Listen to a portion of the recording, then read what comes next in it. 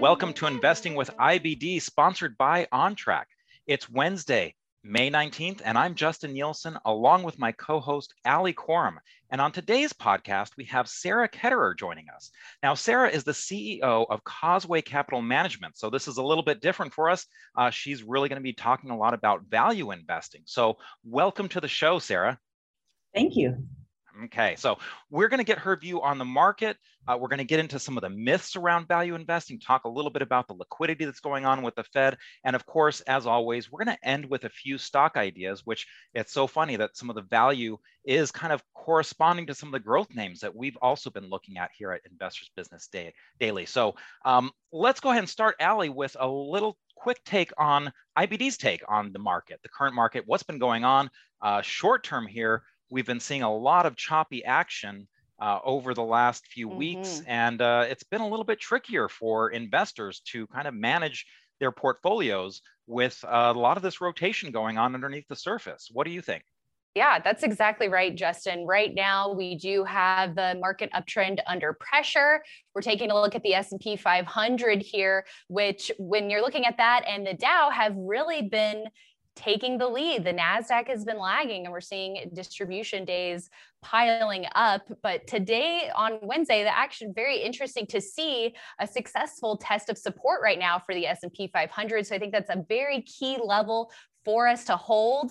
But as you said, it's a very tricky environment, even though if you take a step back, we are in an uptrend for active investors, position trading, even swing trading. It's definitely been a tricky environment underneath the surface. Yeah, and on the flip side, we've got the NASDAQ composite, which, the S&P 500 did get that support at the 50-day moving average line. It closed well off of its lows, even though it was down today. But the NASDAQ composite, that's been struggling underneath its 50-day moving average line for a while now. And it's definitely been the laggard index since February 16th, really. And that's where the S&P 500 and Dow Jones have shined. Now, Sarah, I'd like to get your take a little bit on, your view. A lot of what we're talking about here is, maybe these little wiggles back and forth. And certainly we saw a big move, with the cyclicals and, really away from growth. If you think about it, you've got the ARK investing methodology that has been really out of favor for a while here. What is it that you're seeing in the market, the overall market trend here? Well, I'd argue it's not necessarily a swing away from growth. My colleagues and I think that it's a swing away from speculation. Yeah. And so the most overcooked, the most overvalued growth stocks, those that are the longest duration, deliver the bulk of their returns sometime in the future. The people have been paying for multiples of sales. They've been paying for sales growth, but without any demand, the companies deliver earnings and cash flow. But cash flow is the bread and butter of investing, because that's what you as the investor get. You either get it as dividends or share repurchases, or the company retains earnings and grows its book value. But to get nothing is, I'd say that's very forgiving of investors, and they forgave and forgave and forgave. And now that it looks as if we've come to a turning point in interest rates, as the Fed is rumbling about potentially tapering. This is all very different than it was a year ago at this time, thank goodness. And as a result, those long duration stocks, those that promise cash flow sometime way out into the future, they're going to be the most sensitive to any prospective rate rise. And that means their valuation multiples fall, and all other things being equal, they decline in price. And so none of this is surprising to me. Well, talk to us a little bit more about, you mentioned the Fed and tapering. How much of an impact is this liquidity having on the market right now? And how do you see that playing out? Well, liquidity is everything when it comes to investing, because liquidity can, as we've learned as value investors, or what I call valuation investors, we care about what we pay for a stock. Liquidity can swamp everything. When there's a glut or an absolute abundance of liquidity, as we've seen in particular we saw this right from 2016 through 2019, and then 2020 with the pandemic and its horrors. The Fed and other central banks had to be ultra accommodative. And so the extra trillions they added into the global liquidity scene have made investors certainly more buoyant. But liquidity is so important, Ali, because as it recedes, that just brings sanity back into valuation. So this shift from growth to value is, again, unsurprising. And historically, if you think about, and we show this to our clients, the two other major market downdrafts that we can all remember in not too distant past, the late 1990s telecommunications media technology bubble, when that burst, that we saw very definitely this sort of shift from speculative to just more sensible dividend paying companies delivering earnings now, not years from now. And we saw the same thing with the global financial crisis in the wake of that. As 2009 progressed, the stocks that did well were those that were geared into economic recovery. So those cyclical sectors responded, and it went on for months and months and months afterward. Right. In both of those cases, what you were talking about really are some very dramatic drops in the market indexes. The NASDAQ composite was down 79% after the 2000 bubble. The S&P 500 was down 57%. During the financial crisis. And so that bounce back that was happening, was the pandemic, was that, as short as it was and really not that deep considering, was that enough to kind of make this shift? Or is it something completely different from those market indicators, that market index prices, and just something else that you're seeing in, I guess, the fundamentals? Justin, every cycle is different. This job would be a lot easier if they were all the same. Right, sure. But this one, it was a healthcare crisis.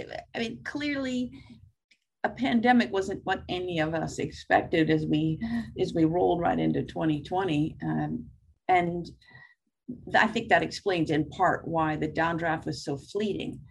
But interestingly, this shift from growth to value, from speculative high growth stocks to more economically sensitive or cyclical stocks, really didn't happen in a big way until early November of last year with the announcement of vaccines.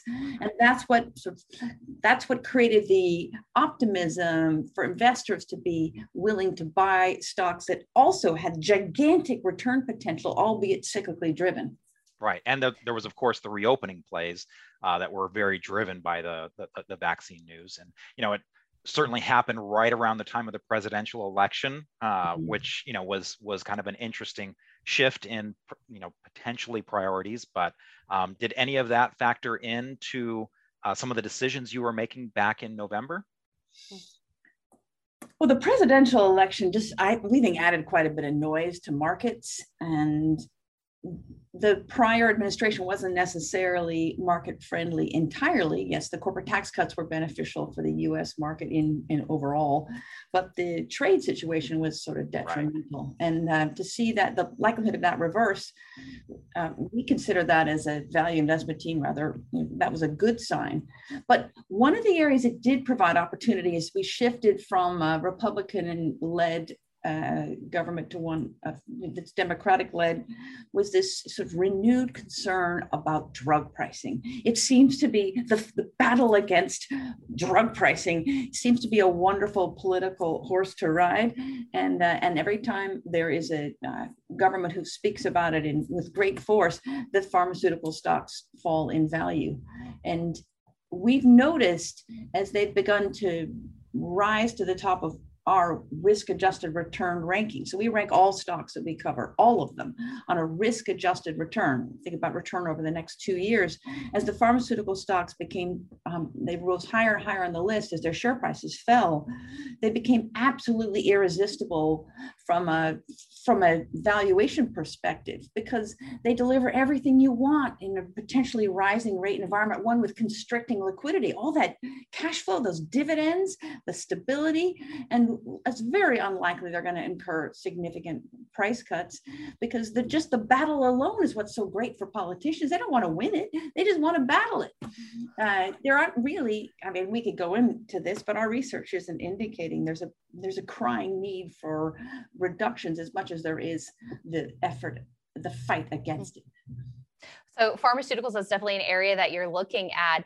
And with a lot of the big moves that we've seen into the areas that we are talking about rotating into since last November, we've seen big moves. How much more room is there to go, and how does that impact then, how you're maybe taking profits and moving into other areas?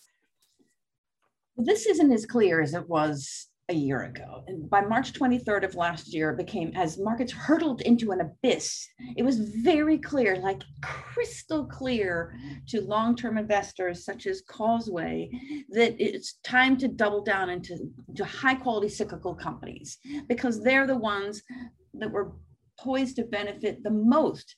Doubles. Whenever I can see doubles, I get excited, because normally stocks don't do that in any short time frame. That's a little unusual, despite the fact the growth investor kind of expects it now. That you normally get a single-digit return annualized if you're lucky. So doubles are exciting, and so that was clear. And then in November, it became clear to make sure we had that cyclical exposure, because the market was being rewarded. And as we've now well into 2021, it's not as clear which way to go. Some of the defensives look attractive, but also we're not abandoning the cyclicals. And the reason why is because it's usually a 2-year recovery period. In these past crises, the cyclical stocks tend to have about a 2-year run where they outperform, but they don't do so. This is really important. They don't do so in a linear fashion. About a year into it, they tend to give up some, and then the market, there's a rotation and other stocks take their place, and then they come back again. So that's why we have to work on this ranking basis. Otherwise, we wouldn't know which way to drive the portfolio or the fund. And as the defensive stocks rose up to the top, we bought more of those. And as the cyclicals are now being sold off, as the market's getting nervous, the cyclical stocks are beginning to move back up again, and we'll add a little more. And this doesn't involve a lot of trading. This is still what I consider to be reasonably low portfolio turnover, less than 50% a year. But recognizing, and this is really important, a number of cyclical companies, no matter how quality, you don't want to hold them for the whole cycle, because then you sort of give up what you gained. So the key is to just catch that upturn before the downturn. Well, when we come back after the break, we're going to dig a little bit more into Causeway's approach and talk about some myths related to value investing. So that's after the break. OnTrack is a behavioral healthcare company that identifies members who need more care and treats them for up to 52 weeks. With therapist-led care, members return to health. Payers get a return on investment. Help is here. OnTrack. Better together. Find out more at ontrack-inc.com. Welcome back to Investing with IBD, sponsored by OnTrack. It's Ali Corum here, joined by my co-host Justin Nielsen and our guest, Sarah Ketterer. So Sarah, let's pick back up where we were talking about this window that you are identifying as where you want to be getting into these cyclical stocks and then catching them on the way up. So talk to us about your process of selling into strength. Well, this, Ali, is the beauty of working with a really great team, and each team member has stocks he or she covers. That means we can identify what we believe are going to be the price of the stock 2 years from now. So that looks through this turn in the cycle. That allows us to normalize earnings and cash flow. And then we have a quant group here who apply a risk, think about it as a handicap to the stock, so that we can rank these stocks on risk adjusted return. And the cyclical stocks just dominated the top of this list. They were the top ranking stocks we had to choose from last year, from last March, really all the way until November, because they were so beaten up. And this, when I talk cyclical, I mean economically sensitive, and those are areas such as materials, that includes metals, mining, chemicals, etc., plus the financials, energy, consumer discretionary, everything in this more cyclical part of tech, and then not so much this consumer staples, utilities, healthcare. They tend to be much more defensive. So the cyclicals have had a really big run. Some of them have gone further than we expected. And so to your point, when that happens, the stocks aren't nearly as attractive on our ranking. Think about our ranking as a roadmap. Otherwise, we as a portfolio management team wouldn't know what to do. And as a cyclical stock descends in the ranking, we sell it or trim it and then take those proceeds and reinvest in candidates back at the top of the list. So that's why this is all, in a way, the conversation gets confusing, because we were gung-ho cyclicals through much of last year, and then they performed an astonishingly well, like more than doubling off the bottom, many of them. And then from the early part of this year, we've been in a situation where we're taking profits, some of them, and putting some of those proceeds into more economically defensive stocks in those areas such as healthcare and utilities and consumer staples. But the party isn't over for cyclicals. That's the point I really want to stress. And I kind of wish it were a party. It's kind of anxious, but they have more to go if history is any guide. Mm-hmm. So just real quick, because I think a lot of times when people think of value, and maybe this is one of the myths that we talk about here, is they think of just simply low PE ratios. Now, a lot of these cyclicals, of course, they had very low earnings per share numbers. So you can't really have a low PE if your denominator is low. I mean, that's just the way math works, right? So what is it that you're looking for in this valuation? It's certainly not a low PE. Yeah. What is it? Well, the best answer to your question is where the pain was most acute last year, and it was in the companies that were really harmed by the pandemic. They had all to do with travel, leisure, hospitality, and transport destroyed. And some of them were just phenomenal companies that I wouldn't normally call economically cyclical. They are, when you shut down transportation, right? Yeah. Lock down people, they're clearly in trouble. And so their earnings evaporated. Almost all of these companies went into losses.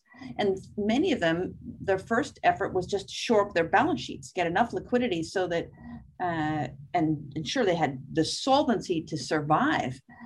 But the ones that were capital light, and that's some of those that we just never had a chance to own before. I mean, especially like travel software, fantastic businesses like Booking.com in the US. We used to look at that and just think, ooh, I'd love to own that. Now, last year was the chance to have it at absolutely rock bottom prices.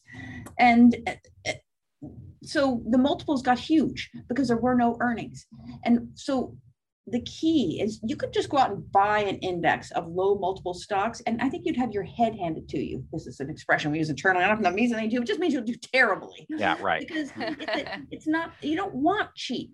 What you want are companies that are well managed, where the market has misunderstood their future earnings prognosis, and that the management team, this is really important, the management team, the CEO, the CFO, all the senior management are proven and capable and focused to turn those earnings upward again, not just earnings, but also, again, cash. We want cash out of these businesses.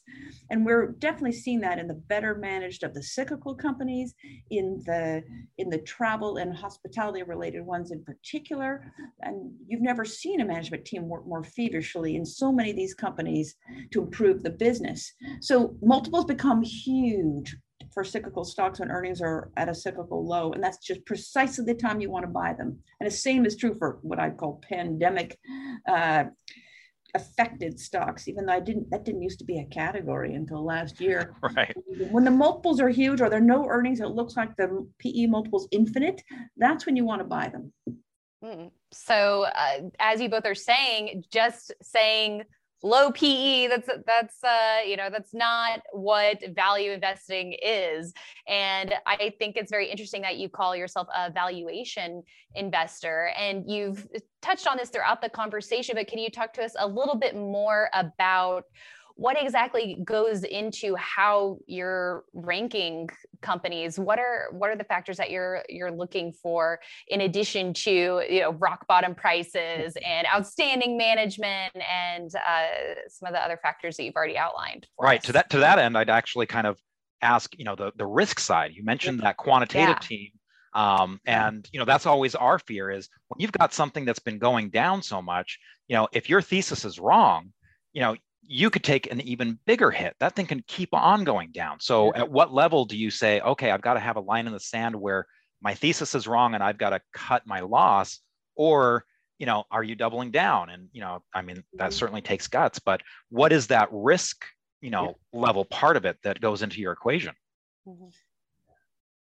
Having financial strength behind every stock helps a lot, because even the quant model is incredibly useful to us, so we can see the amount of market related risk we're taking. But it doesn't solve the problem of, what if something goes wrong? What if we didn't anticipate a pandemic? What in the case like of Volkswagen in September of 2015, you didn't anticipate Dieselgate? Oh my God. So you have to have companies that have so much financial strength to weather whatever the future may bring, that brings them not only the financial flexibility of not having to suffer when their bankers ring them up and want the money back, but also they can make acquisitions when their competitors are on their knees. So financial strength is absolutely critical to mitigate risk, and it's a criteria that we use across our entire portfolio. And then from a quant perspective, the quants help us understand, our quants, from our own proprietary multi-factor risk model. Every single stock, we know how much additional volatility the stock will add to the portfolio. So with this scoring system allows us to diversify. So we can have fewer stocks, but with this insight, the knowledge that our quants give us, we can have a very diverse portfolio, and we don't have to think about it like what country is a stock is listed in, or what industry is in is irrelevant. It's what is its contribution to risk? What's that at the margin? What is it? Because that encapsulates the risk the stock will add. And it's a very sophisticated tool that's incredibly important to create a more consistent return pattern.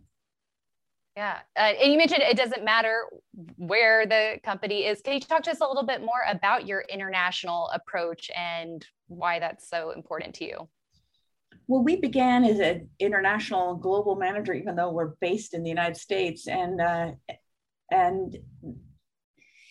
one of the reasons why I like that is I've always thought, and I still do today, there are more pricing inefficiencies outside of the US market. Stocks are generally less well covered and less well understood. And sometimes that creates a buying opportunity.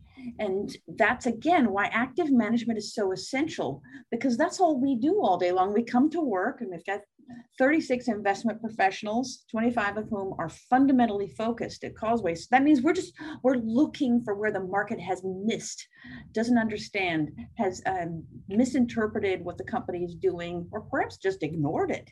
So international often, because these markets aren't even close to the size of the US market, they have great hidden gems. Mm-hmm. And do you ever find, going outside of this, outside of the domestic market, that, some of these opportunities come with, liquidity risks? So is this, I would assume, part of your quant model, some of these liquidity, how do you get a sizable position in these, and also maybe if you could address on that risk side, that you talk about the diversification, but of course, in a crisis like we saw last year, there's that kind of correlation of crisis that'll happen. You think that you're diversified because you have uncorrelated assets, but then when a crisis happens, they all go down and you're maybe not as diversified as you thought, or you're not getting any benefit from the diversification, I should say. Well, again, financial strength does help because the better balance sheets win every time. But you're bringing up a point, Justin, that we thought about as a team 20 years ago, which was, how do we make sure that when there is a crisis that our portfolio isn't taking undue risk? And that we built an extreme risk model. So this is the regular risk model, but it's focusing in on the worst periods in market history and which stocks are going to be the culprits, and which stocks that we have in our fund will perform the worst, and what does that do to our prospective volatility and beta? Because if we're harboring this giant beta, if the market falls, that's a disaster. You don't want to have all that market sensitivity and then find you misunderstood and here comes the pandemic. again, we can't necessarily protect against all risks. We can anticipate many, we can attempt to structure the portfolio so it'll be as diversified as possible. But ultimately, in a long portfolio, not a long short, this is a long portfolio, we're going to take market risk. And the only real mitigant to that, because we'll get drawn down with everybody else, is that we have a very nimble team. And when markets get pessimistic, that's when value managers run down the hallway thrilled, because that means we have a chance to buy great companies at valuation when they're being discarded, like last March. That's exactly what we did. Great. Well, I think when we come back, we're going to talk about a couple of stocks that are on your radar. And as Justin mentioned at the beginning of the show, interesting that there is a little bit of overlap. So looking forward to digging into that right after the break. Sometimes people need more help, but sometimes they're hard to find, hard to reach, and hard to treat. OnTrack identifies these people and delivers behavioral health care for up to 52 weeks. Care designed to produce long-lasting outcomes. Members get a return to health. Health plans get a return on investment. Help is here. OnTrack. Better together. Find out more at ontrack-inc.com. Welcome back to Investing with IBD, sponsored by OnTrack. Justin here, along with my co-host Allie and our special guest Sarah Ketterer. Sarah, we were talking a little bit about this whole some of these valuation myths or value investing myths. And, one of the things I would kind of throw out there, we talked about these speculative growth names, maybe, Tesla and some of those out there. Tesla's down like 40% off of its high. So is the value proposition that, hey, you can buy something on the cheap now, you can buy something on sale, or is there a different mechanism that you're using, as you said, with this financial strength and valuation model that you've got going on? Well, Tesla is a remarkable company with a mysterious valuation. I don't even know how to explain it, but I can tell you that in the book value of companies, there's a lot of wisdom. Book value is just the retained earnings a business has, and earnings really are important. Whether you get them tomorrow or today, ultimately, that's what an investor gets. You have to make sure you get something out of this other than an ulcer. So if you think about it, like the growth stocks en masse globally trade still at a 200% price to book value premium to value, and they've come way off of their highs. In other words, this gap is closing between growth and value from a price to book value perspective, but you're only paying a little bit over book value for most value stocks. And I kind of like that. That's where I'd rather be. I think that's the safer play right now, is to be in companies where, look, things can only get better for them. A lot of them are cheap because they were on the wrong side of the pandemic, and they need to see their earnings turn up. But that's a lot less nerve-wracking than being in those of these egregious, huge, what I'd call vulnerable valuations. Maybe Tesla's in that category, where a change in sentiment could lead a long way down in the stock. Well, now let's shift our attention to a couple of stocks that are squarely in focus for you. Earlier in the show, you mentioned travel booking being an area of interest. So we have a weekly chart of Sabre up here, ticker SABR, and walk us through the appeal here with Sabre.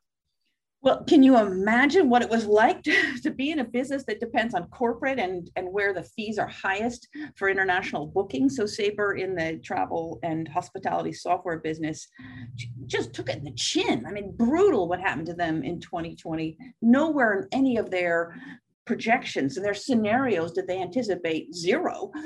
So that was a little rough, but great management. And think about this stock, or this company is geared into, very sensitive to the recovery in travel. The travel numbers are bumping up considerably within the US. Europe's now opening. The opening is happening, and that will lead to more bookings, more travel agents making reservations, which is great for Sabre. Meanwhile, they're transitioning their entire platform to the cloud, to Google Cloud, where they have a partnership.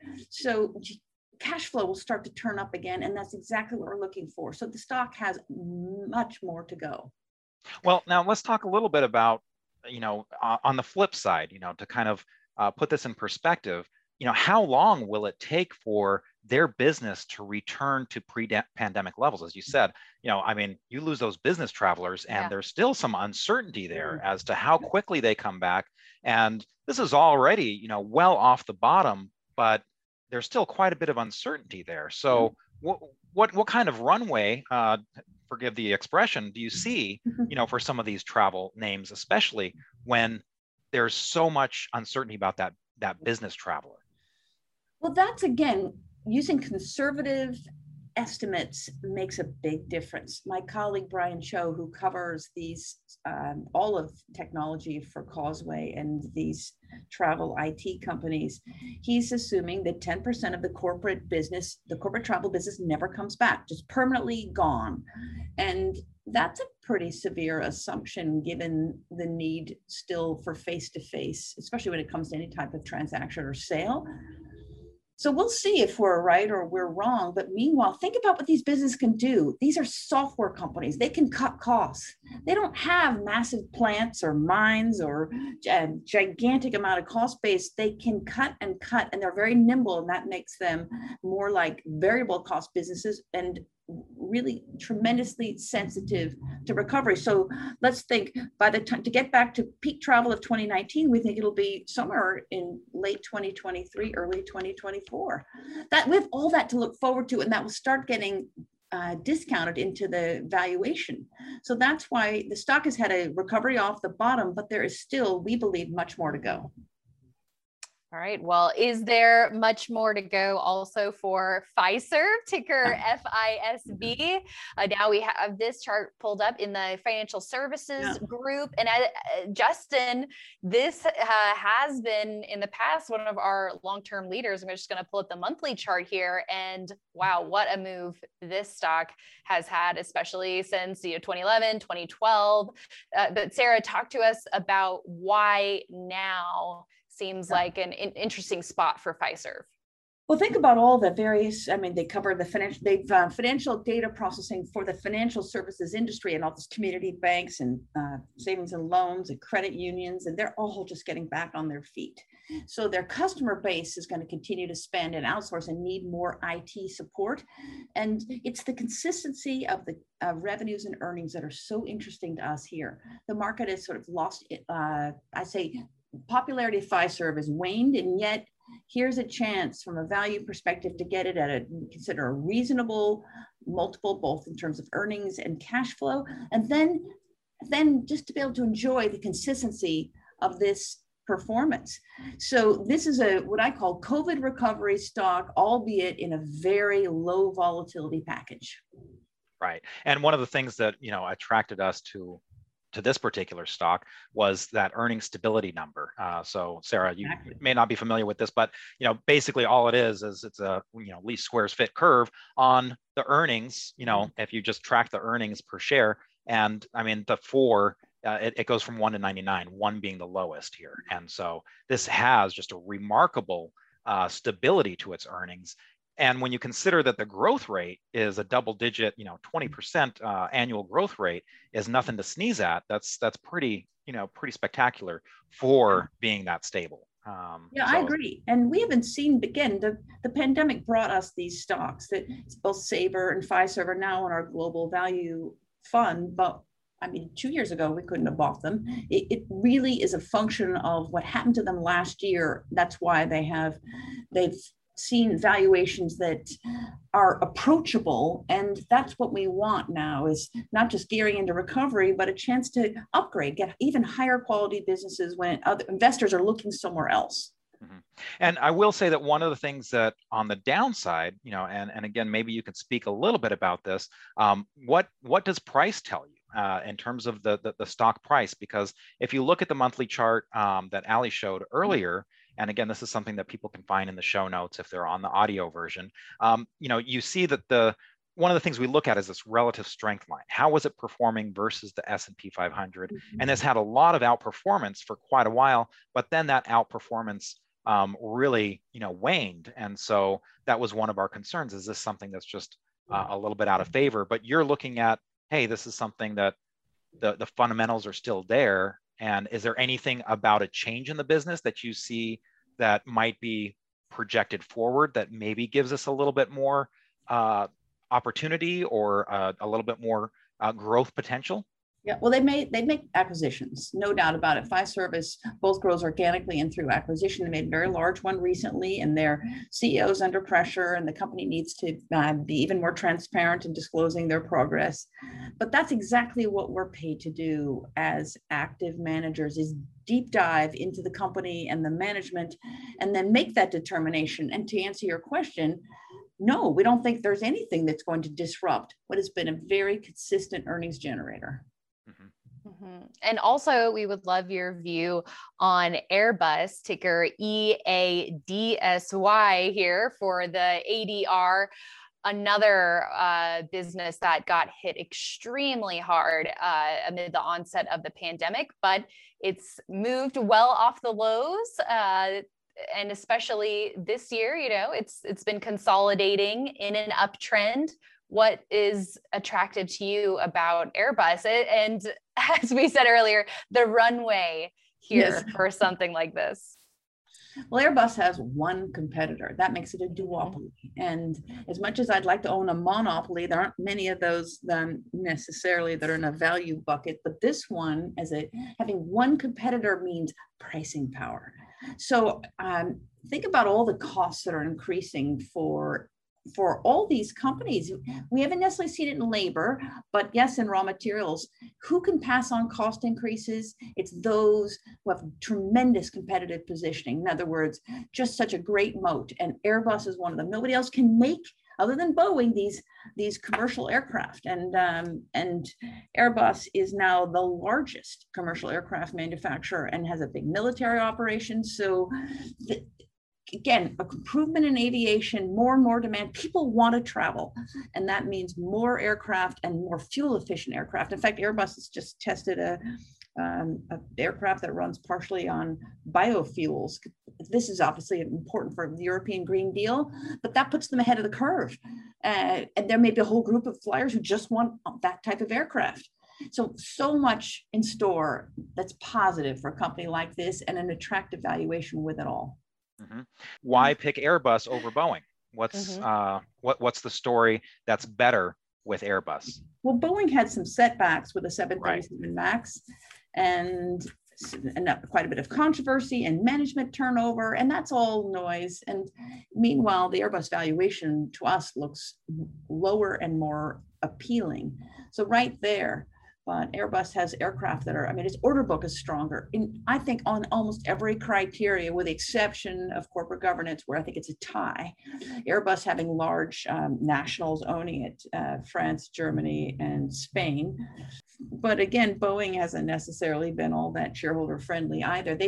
I'd say it might be neck and neck there, but in terms of earnings recovery, and Airbus spent a fortune just prior to the pandemic, improving, getting more models ready for production. And when companies get to the peak of their investment cycle, what happens next is they start generating cash. And that's precisely where Airbus is.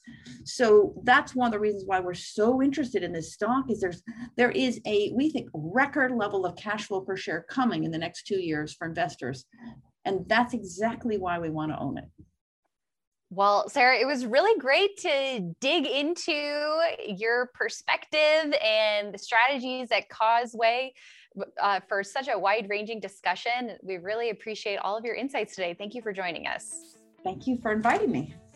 It was great. And that's it for this week's show. Coming up next week, we're going to have IBD senior markets writer and leaderboard contributor Ken Shreve on the show. So we're looking forward to that. Be sure to tune in next week. We'll see you then. And for this week's notes and charts, make sure to go to investors.com/podcast, where you'll find details for each episode in the podcast episode section. And make sure to subscribe, rate, and review our podcast if you haven't already. We'd really appreciate it. You can also send us your questions and comments to investingpodcast@investors.com. We would love to hear from you and may use your comments on an upcoming episode. This podcast is for informational and educational purposes only, and nothing should be construed as a recommendation to buy, hold, or sell any securities. Make sure to consider consulting with your financial advisor before making any investment decisions.